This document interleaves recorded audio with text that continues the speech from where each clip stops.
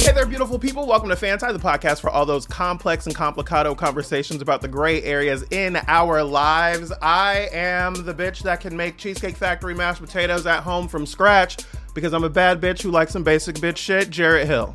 But if you were gonna make mashed potatoes, never mind. I'm Tre'vell Anderson. Okay, welcome back, y'all. All right, coming up on the show, we are going to be talking. I gave you a tease last week unintentionally. We're going to be talking about learning in public, okay, and how hard it is, y'all. But first, I have a tough question. Now, a tough question is, these are questions that we come up with through the course of our lives, and they're exactly what they sound like, questions that are hard for some to answer. And the question I'd like to pose and offer up today, Jarrett Hill, is there ever a right time to say goodbye? Sorry. Is there ever a right time to call the popo? Oh, the devil is busy. To call the police. Story time, to give you some context, okay? So I was recently out and about, dipping it and doing it, living my black queer best life with some friends of the show, actually. And we were going to a restaurant in the middle of West Hollywood. And as we pulled up to the restaurant in West Hollywood, we see this young lady hanging out of a car window, okay?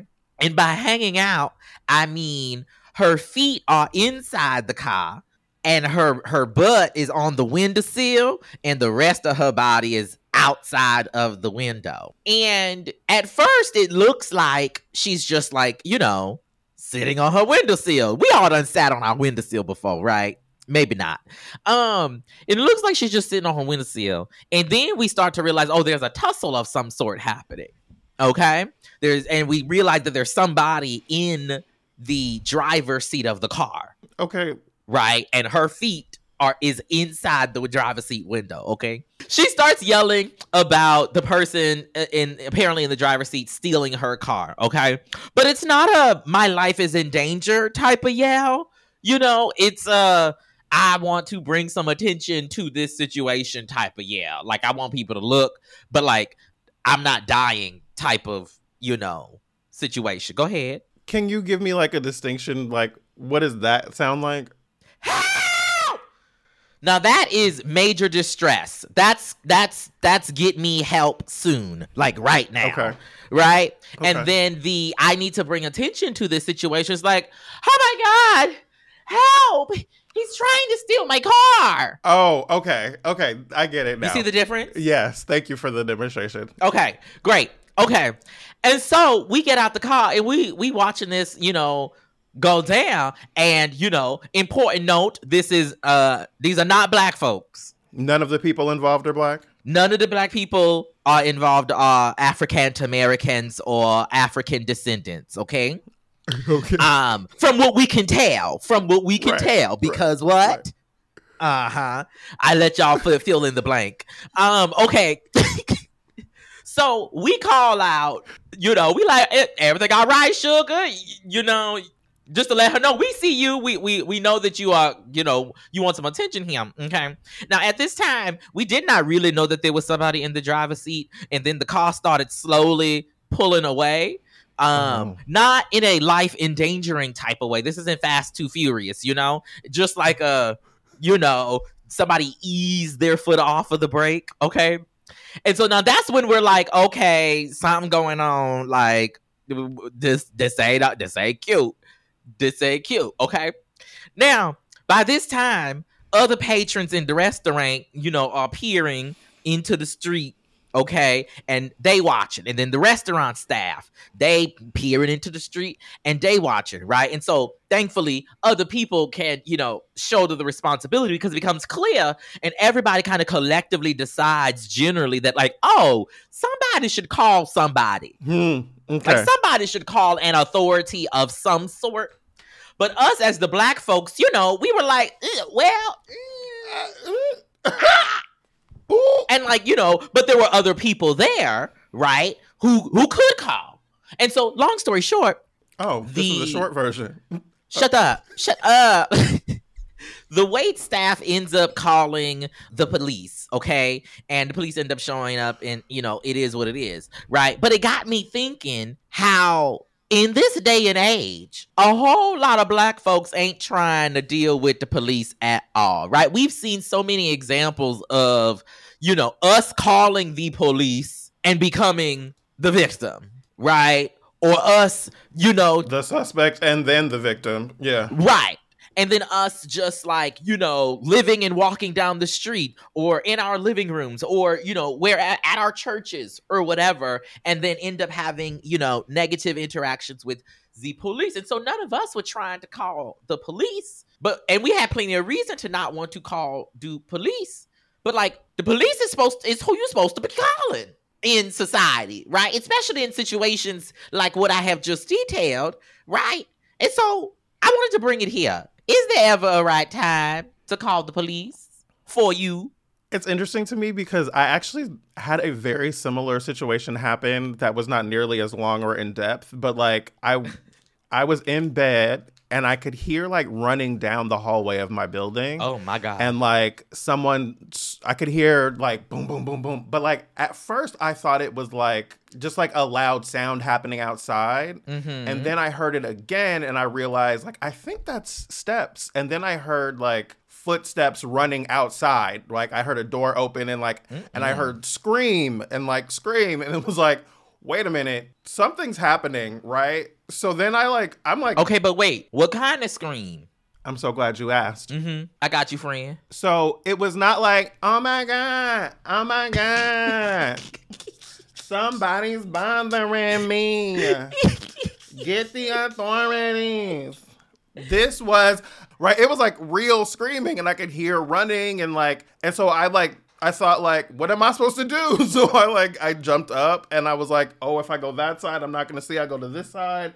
And I look out the window and I can see a black BMW with a person on the hood of it driving down toward our exit. And I'm wait, what is happening? You know what I mean? But then I hear her kind of laugh, scream, and then I see them stop, but then I can't see the car anymore. And I think to myself, is she in trouble? Is she not? Then I see her standing out further than I can really see very well. And so I was just let me take note of what happened for myself. This happened and this happened. I heard this, I heard that. So you didn't call the police? But I didn't call the police because the car was then gone. I was I wouldn't even know what to tell them if they did come here. And I don't want to have to interact with no fucking police officer about this bullshit. There was no reasonable outcome that was going to come from that for me calling the police. And I think in the same situation, them white people called the police, great. But if she was playing in that situation, I don't know what to do. So you're not calling the police at all? At no time? Not never? I won't say not never, but not in these two scenarios. Okay. I mean, well, definitely not in these two scenarios. But I'm also I don't... Listen, this is hard. Well, I keep thinking about how if something were to happen, right, and go left, and the police did something crazy, I can hear black folks everywhere that's what your stupid ass gets for calling the police. Now, you knew good and damn well not to call these motherfuckers. You know what I mean? You can hear that conversation already. But on the flip side, you don't call the police, and the next thing you find out, you got another OJ situation on your hand, and you didn't call the police. 1,000%. 1,000%. But also, I don't want to be on the stand in an OJ trial. Absolutely not. We're going to take a quick break. When we come back, Fanti is getting into learning in public. What does that even mean? That's next. So y'all know it's about time for you to buy a gift for somebody, okay? Mother's Day just passed, but Father's Day is coming up, so they say. Maybe there's a birthday, maybe there's a wedding gift that you can get. This is where Brooklinen comes in, okay? Brooklinen makes award-winning bedding that is perfect for every occasion, okay? Whether moving or celebrating your favorite newlyweds or treating yourself. Let Brooklinen sheets be the gift that keeps on giving every day and all night. I love my Brooklyn sheets. I'll just say that really quickly. Like, when it's time to wash my sheets, okay, I wash them immediately so that I can put the Brooklyn back on, as opposed to going with, my cheaper alternatives that are also in the closet. So, you didn't know I was gonna say this, but like, I literally just took my laundry out of the dryer right before we got into recording, and I'm like, let me get these sheets back on the bed as quick as I can because I am ready for my sheets. Okay. What are you waiting for though? Shop in store or online at brooklinen.com to gift yourself or your loved ones the rest they deserve. You know I believe in rest. For a limited time, go to brooklinen.com to get $20 off plus free shipping on orders of over $100 with code FANTI.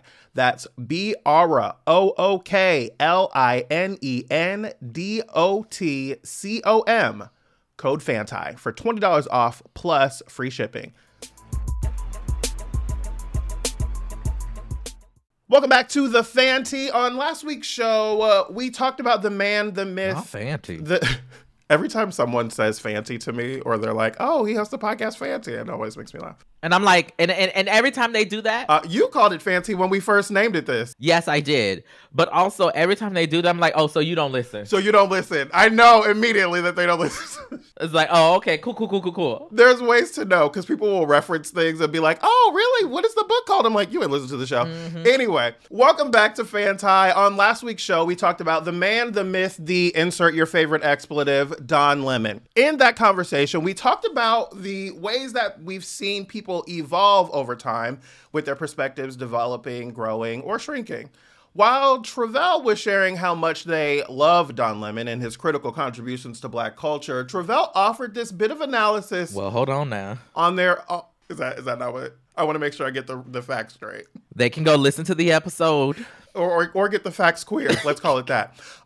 There is a moment in Travell's analysis that I thought was really, really interesting. And I said, I think we need to do a show on that. And, well, here we are. Take a listen.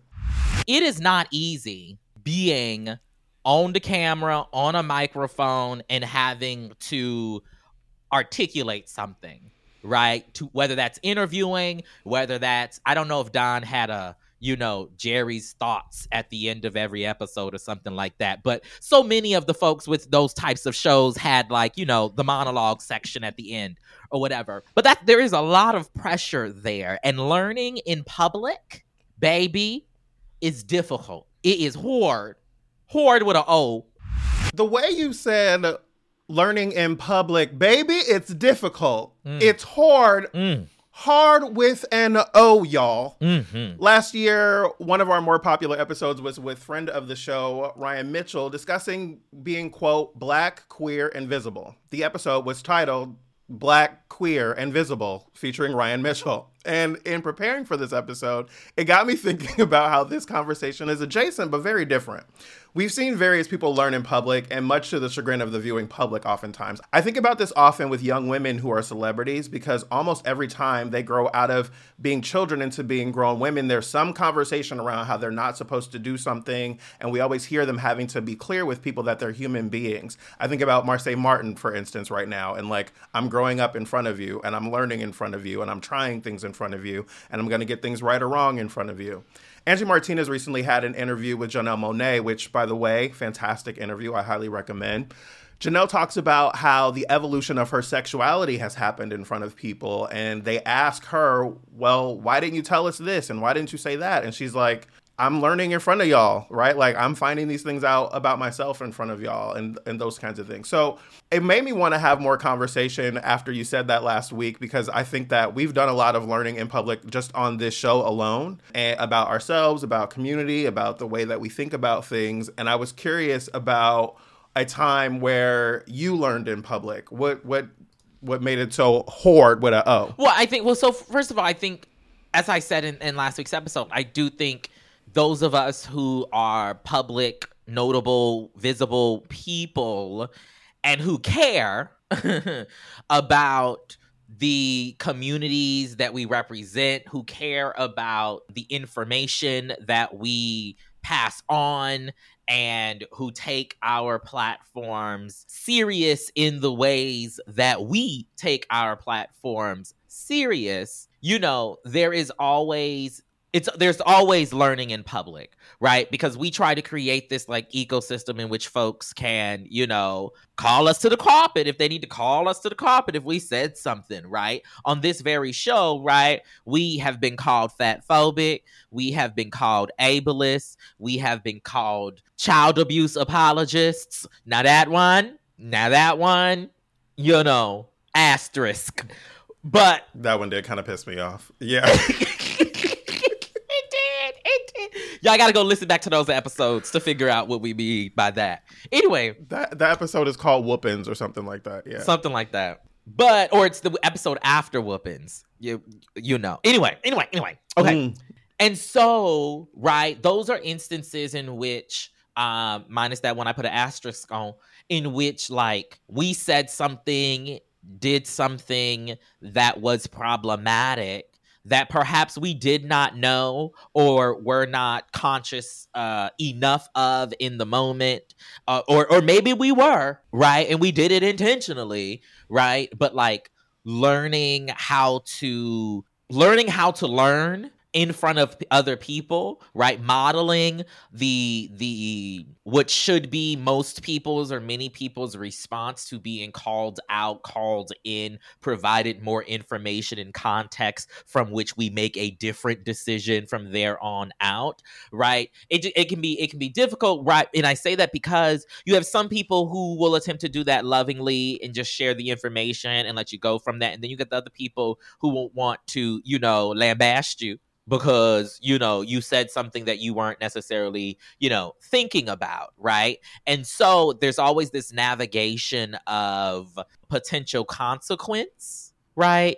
That I think makes the particular type of learning in public that we do, that any leader sometimes does, makes it very difficult because so many other people. Actually, I feel like I'm going too far into the fan. Go ahead. What's your example? No, get your life. Go ahead. So many other people. You were right there.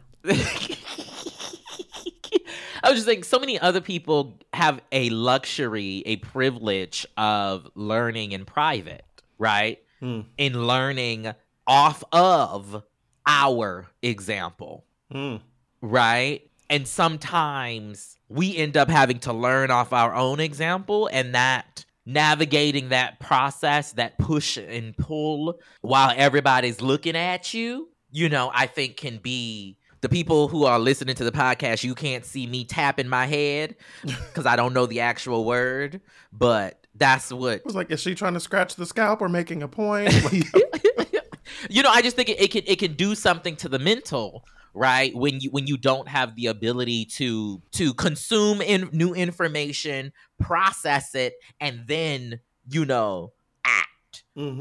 Whereas what we have to do, right, sometimes is do all of that at once while also having an audience.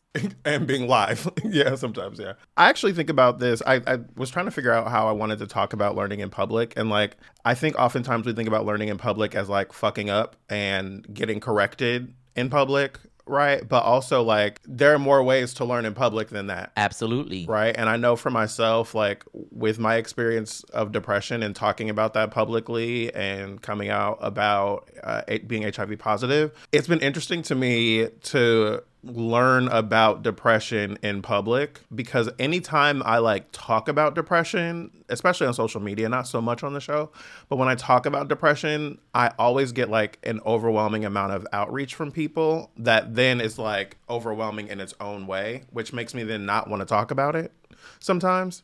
And I've had to learn how to like discuss these things. I've had to figure out how to engage my own feelings about these situations and how to be able to share about them. What's happening on your face? I'm learning in public. I'm learning before a camera.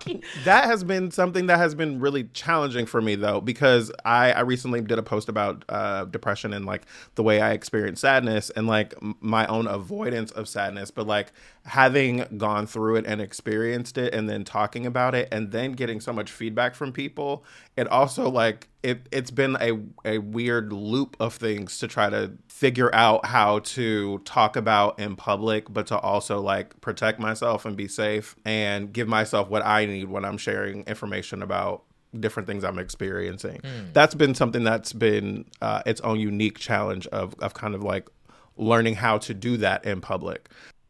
What's happening? I am just we obviously are seeing and thinking of, you know, the concept of learning in public differently, right? Like what you just articulated. Well, Go ahead. Well, I think like there are plenty of times when like I've messed up. I think like when the earlier times of you and I working together with gender, right? And like misgendering you and making sure to correct myself in front of an audience, right?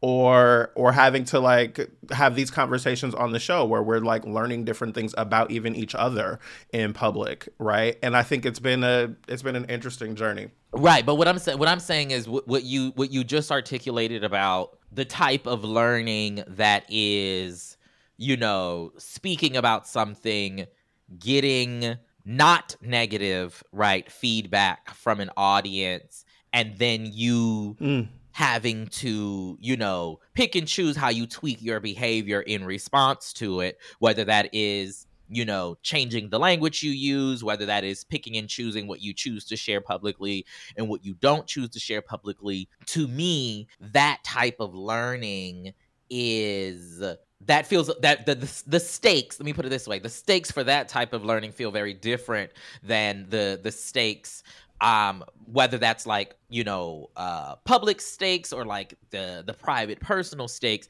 feel different than the I am being corrected, right, in public, and having to do the necessary work to just navigate it. But as we get into the fontai of all of this, the complex and complicado of it, I've been thinking about this in a lot of different ways. So one of the things that I actually think is great about learning in public, and this is kind of more fan than it is complicado, is that like it can be rewarding and validating to hear from others who are experiencing similar things or who are learning along with us, right? With me, with you, with whomever. There can be some great reward in being able to hear the feedback from people like, oh, that really helped me, or, oh, I didn't know that either, or, oh, I've said the same thing, or, oh, I had to think about this in a different kind of way. There's some great like reward and validation in that, even if it came at the expense of like doing something wrong, saying something wrong, getting scolded, right? But that can be one of the things that makes it feel worth it sometimes for me. I mean, I think that there is that benefit of just like knowing better is like there. Like, and again, I'm specifically talking about in moments of correction, right? And so like the benefit is that like, oh, now I know that this behavior that I was exhibiting or this thing that I said, right, is fat phobic or is ableist or is anti-black, right? Well, I think we see this a lot on this show and our listener feedback, right? When we've had so many instances where people have emailed us and told us that that something that we said was either offensive or offended a neurodivergent community or, was fat phobic. The fat phobic reference that we made earlier was interesting to me because like I had a lot of resistance to that. And I still like kind of argue with myself a little bit about like whether or not I did still argue with myself for a while about whether or not me making comments about my own body was fat phobic. Right. And I kept going back and forth and I was like, oh, yeah, no, like fat phobia can be turned internally. Right. Or anti-blackness can be turned internally. The ways that we like judge other people can be turned against ourselves and oftentimes are turned against ourselves more than we turn them against others sometimes. And so like learning that was something challenging and frustrating, but also like it was something that I got something out of and had to think differently about my own body and how I talk about myself because of the feedback that we got from that. Have you ever, in you saying that just made me think of like an instance in which there was some sort of correction that happened that you disagreed with? Like I'm thinking of, so earlier in the life of this show and earlier in the life of who I am, right? I used to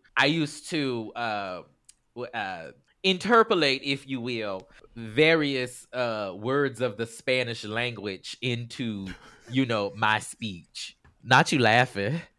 And somebody did a Twitter thread to me and the show. You don't remember this, Jared? I remember parts of it, but I don't remember all the details. Somebody did a Twitter thread in which they basically said that I was making fun of their language, right? And like how it was, offensive. Now, in my eyes, it's an equal opportunity offender with the language over here. But I mean, I no longer do it, in part because of that feedback, but also just because, my linguistic prowess has expanded into other areas. But that was something that I was like, oh, like, it's being received. This is something that's being received this way. It's hitting this particular way for this person. I disagree, not only because of, my intention not being that, but also because I just don't think that that's what was happening.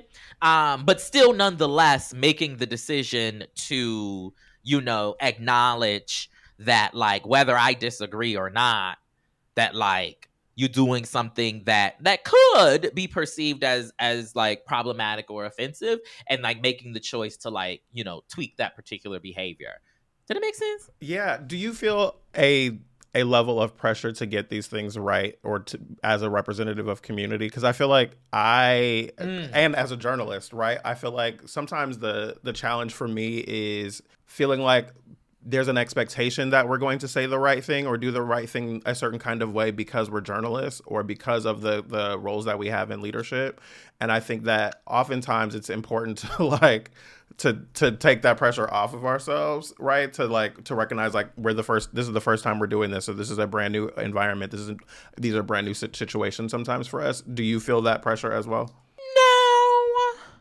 No, I don't feel a pressure to get it right. I would love to get it right. I want to get it right. I strive and I intend to get it right, at least based on the information that I have at that particular time.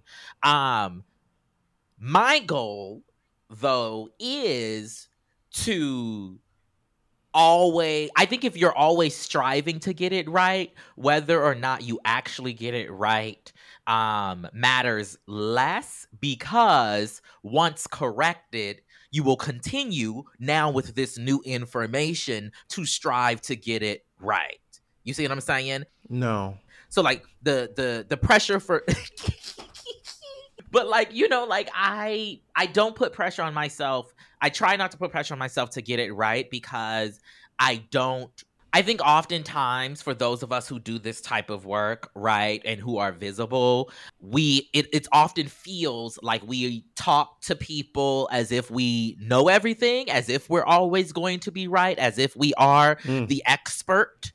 And the reality is, we may know some things, but we don't know everything, right?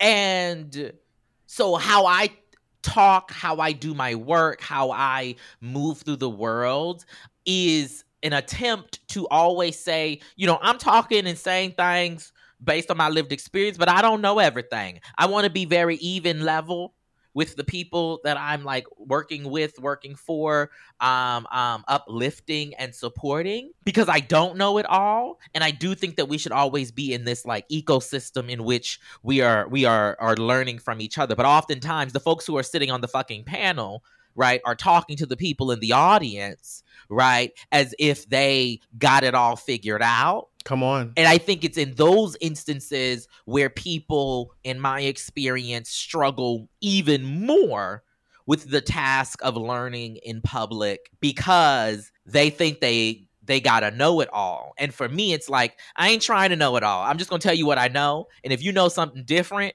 let me know what you know. And now I can move forward knowing what you know as well. I find this to be interesting because for myself, I feel it the most in teaching. Not in like this in like media and like doing a show. I feel it now because like as a person in a job now that is very new for me. I've been a teacher I've taught 2 semesters, right? I'm very new.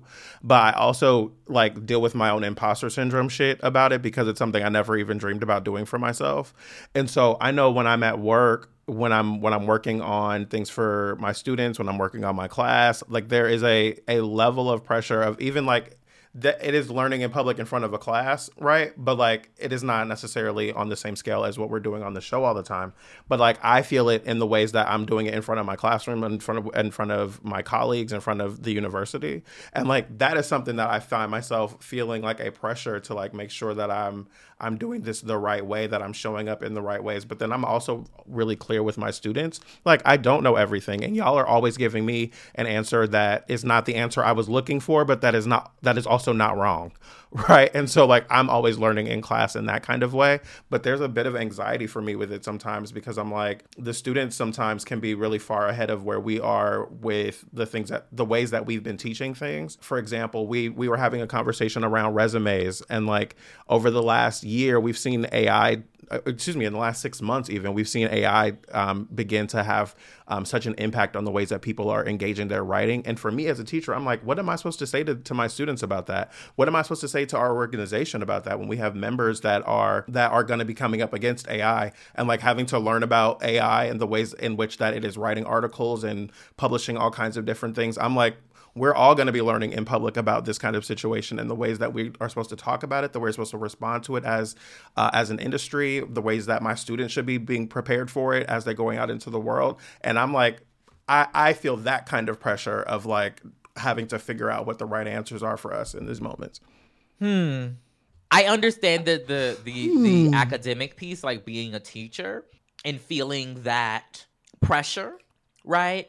But I just personally find a whole lot of power and relationship in somebody being like, I don't know, let's figure it out together, you know? Indeed. And I think, there are some people who will say, oh, that's not like great leadership. Like you need to like, direct the thing. But like, if I don't know, I don't know, and I think we have to get to that place a lot more when it comes to this conversation about learning in public. And again, I'm specifically talking about like in those moments of correction, in those moments of challenge and introduction of new information that you may not have considered, like you were talking about with your students saying something that you might not have heard of or be aware of or whatever. And I think we have to just like disavow ourselves of that particular pressure, particularly for the type of work that we do, because you'll end up being in this like vicious cycle, right? Of never really owning what you do know, because you're so worried about what you don't know and how that might impact or be received by whomstever. This owning what you do know piece is a whole other show. That's actually something I've been working on a lot with. God has been working on him a lot about that. We can talk about that a different day. We want to know what? Nothing. I think we hit on it. You're about to say something else. I saw there was a lot of red tongue there, so I had to appreciate that you were about to say something. I mean, nowadays. We heard. Not we heard. Cut it out. It wasn't that loud. Listen, we see each other. Available wherever you get your Slay Worthy audio. It wasn't giving Dr. Joy DeGruy. We want to hear what y'all think about learning in public or times that you've learned in public. Hit us up on social media using the hashtag FanTiFam. We're on Twitter, Instagram, and TikTok at FanTi Podcast. Coming up, why y'all hate us so much in listener feedback and our dishonorable mentions. We'll be right back. I'm glad you said that because nobody says that. Can I just say thank you to you for such a thoughtful interview? Oh my God, yeah, I think you nailed it. Bullseye. Interviews with creators you'll love and creators you need to know. Listen to the Bullseye podcast only from NPR and Maximum Fun. Hey, I'm Dan McCoy. I'm Stuart Wellington. And I'm Elliot Kalin. Listen, you like podcasts, right? Sure you do. Don't try and lie to me. You're listening to one right now, so why not try a different one called R1, The Flophouse. And on The Flophouse, we watch a movie and talk about it. And then sometimes we also do other stuff. It's all meant to be funny and fun, and we think you'll have a good time. And just to be clear, the name of the podcast is not Our One, The Flophouse. It's just called The Flophouse. I do a lot of correcting Dan. The Flophouse. A lot of correcting Dan. Welcome back, beautiful people. Now we're going to get into our listener feedback segment. This is your opportunity to tell us all the wondrous things that you would like to tell us. And we have an email here from Kay. This is in response to our Pacifica Pride episode. Hi, Tre'vell and Jared. I've started listening in the last year, and I really appreciate your podcast. I especially appreciated the Pacifica Pride episode with Christian Fanene Schmidt. I'm Hapa. I thought that was going to say I'm happy. But I'm Hapa and non-binary and feel like there's not a lot of attention on the intersection of these communities. Also, my daughter, who is trans and Hapa and loves trains, so I'm excited to let her know about the Transcontinental Railroad connection to May as Asian American and Pacific Islander Heritage Month. In general, I love listening, learning, laughing, and smiling with your show. Thank you, Kay. Last week, the word was Hakka, Hakka, in our Black History is Happening Every Day. Just for the definition's sake, Hapa, Hapa, is a person who is partially of Asian or Pacific Islander descent. Some academics theorize that by the turn of the century, Asian America would be comprised mostly of Hapas, according to the dictionary situation here on the Google. Thanks so much for your email, Kay. We appreciate it. We've had some really cool feedback to the episode with Crit, so thank you for that. As now it is time for us to get into our dishonorable mentions. These are stories or people that caught our attention this week that deserve a call out either for their good or for their stupid. Travell, you want to start? Sure. I just have one honorable mention. This past Monday, obviously y'all know we record on Tuesdays and the episode comes out on Thursdays, but on the Monday that just passed, I had the opportunity to be in Washington, D.C. for the Trans Prom, which was a demonstration organized by a group of 4 young people, teens and preteens. And it was a prom outside of the Capitol. There was dancing, there was speeches, there was, photo booths. And then we marched from that side of the Capitol to the steps of the Supreme Court. Did a little chanting there. It was a wonderful experience to be a part of, to support these young trans folks, especially during this time in which we are going through this legislative assault that is targeting, in particular, trans women and girls and other trans youth. And so that was wonderful. If you are interested in hearing more about what that was like, you can check out Tuesday's episode of What a Day, Tuesday, May 23rd's episode of What a Day, in which I had my little microphone, this very microphone right here, and my Zoom recorder, taking it back to grad school, interviewing people, Come on. On the sidewalk and whatnot. I said, my God, today, this is why I left those days far behind. But it was a lot of fun, and super honored to be able to be there. Shout out to those 4 young people, as well as Chase Strangio at the ACLU, who, helped them organize and make it all happen. That's it for me. Nice. I want to give a shout out to RuPaul Andre Charles, who we have. We've actually done a full episode on RuPaul. But if you haven't seen it, Ru is on the latest edition of Architectural Digest's Open Door, and baby, that house is just. If you're into Open Door on Architectural Digest, check out RuPaul's new episode. It is amazing. What? I was just about to say, if you think the Beverly Hills or the West House, whatever house that is great, I just imagine the one that's in Montana or wherever the activity is taking place, reportedly. I just wonder, I could just feel a fracking comment coming. I just knew that was like nearby. No, but it is a gorgeous home. Oh it is a gorgeous home. It is. Whew. Yes. Okay. I also want to give a mention to the writer's strike. I've been trying to figure out how I feel about this and how to talk about it. But like something that's been irking me about the writer's strike lately is that we see SAG-AFTRA, my guild, going and the Directors Guild going up into their negotiations. And like, I don't hear enough conversation about diversity, equity, and inclusion in the demands that are being made of the studios and of the networks. And I would just like to see us having a little bit more conversation about that, because it seems like the reckoning's over. right? Like, we see Black executives and Black creatives losing their deals and getting fired and getting laid off. Black and brown and other marginalized folks, right, that have been like kind of the last hired in more recent years. And we see those jobs being eliminated. We see those deals going away and suspended. And so my concern is that whenever this deal is done, the studios have put themselves in the position to be able to say, oh, well, we have to suspend these deals. We have to get rid of these executives because of the strike. Oh, because of the strike. But like, we're on the strike because of y'all, right? And so I'm concerned about the ways that we're going to see less Black film and television coming out in the years to come. And I would bet, if there is data that is tracking it, and I know that there is from UCLA, that we're going to see a decrease in some of those numbers. So I just would like to say to the folks that are out there fighting for this, I think it would be important that we pay attention to the ways that Black and brown and disabled and differently abled and queer folks and all of the different people that are underneath the umbrella of marginalized communities, how they're being represented in those negotiations. And that's that. It's now time for Black history is happening every day.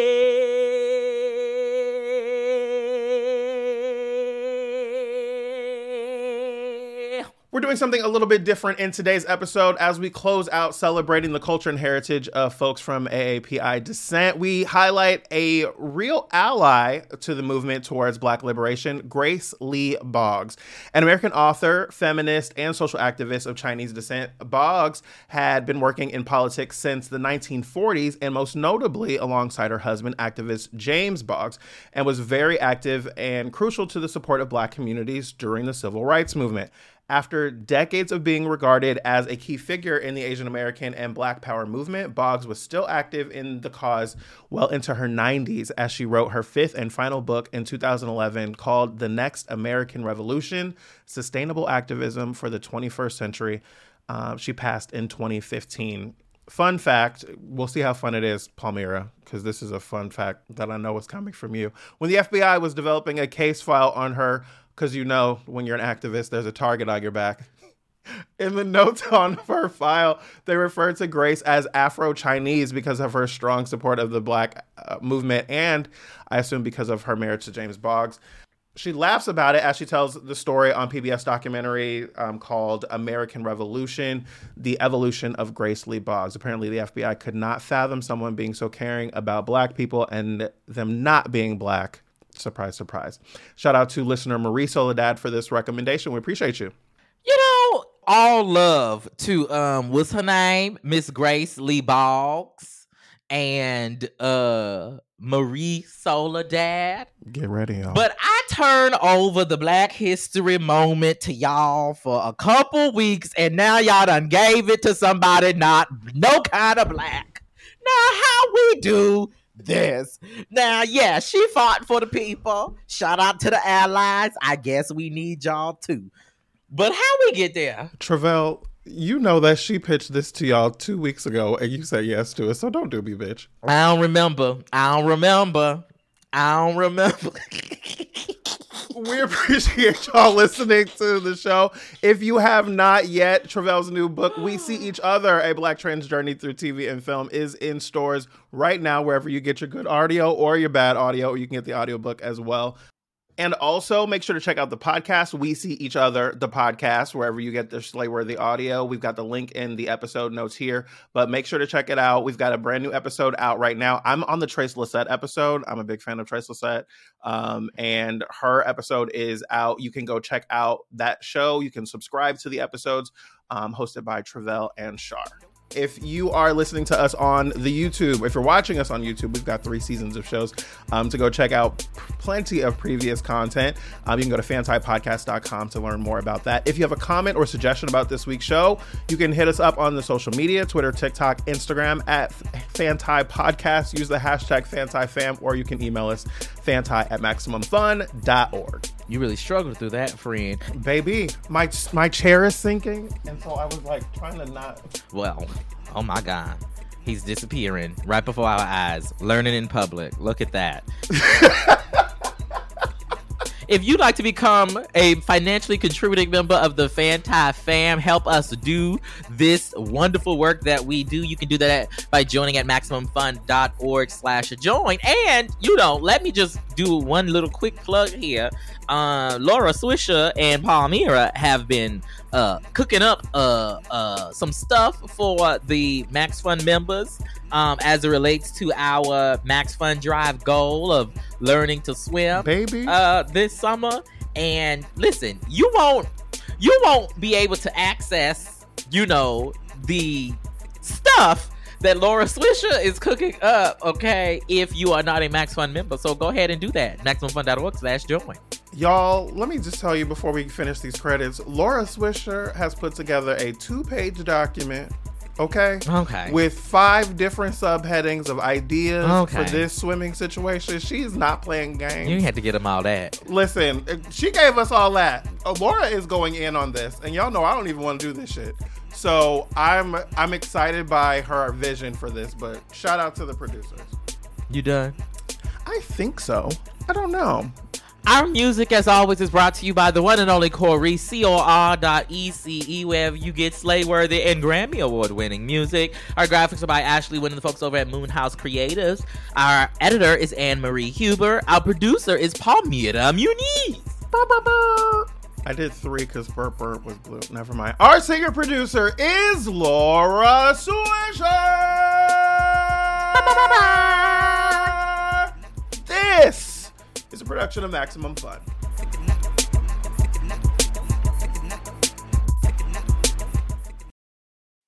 MaximumFun.org. Comedy and culture. Artist-owned. Audience-supported. This is such unbecoming behavior.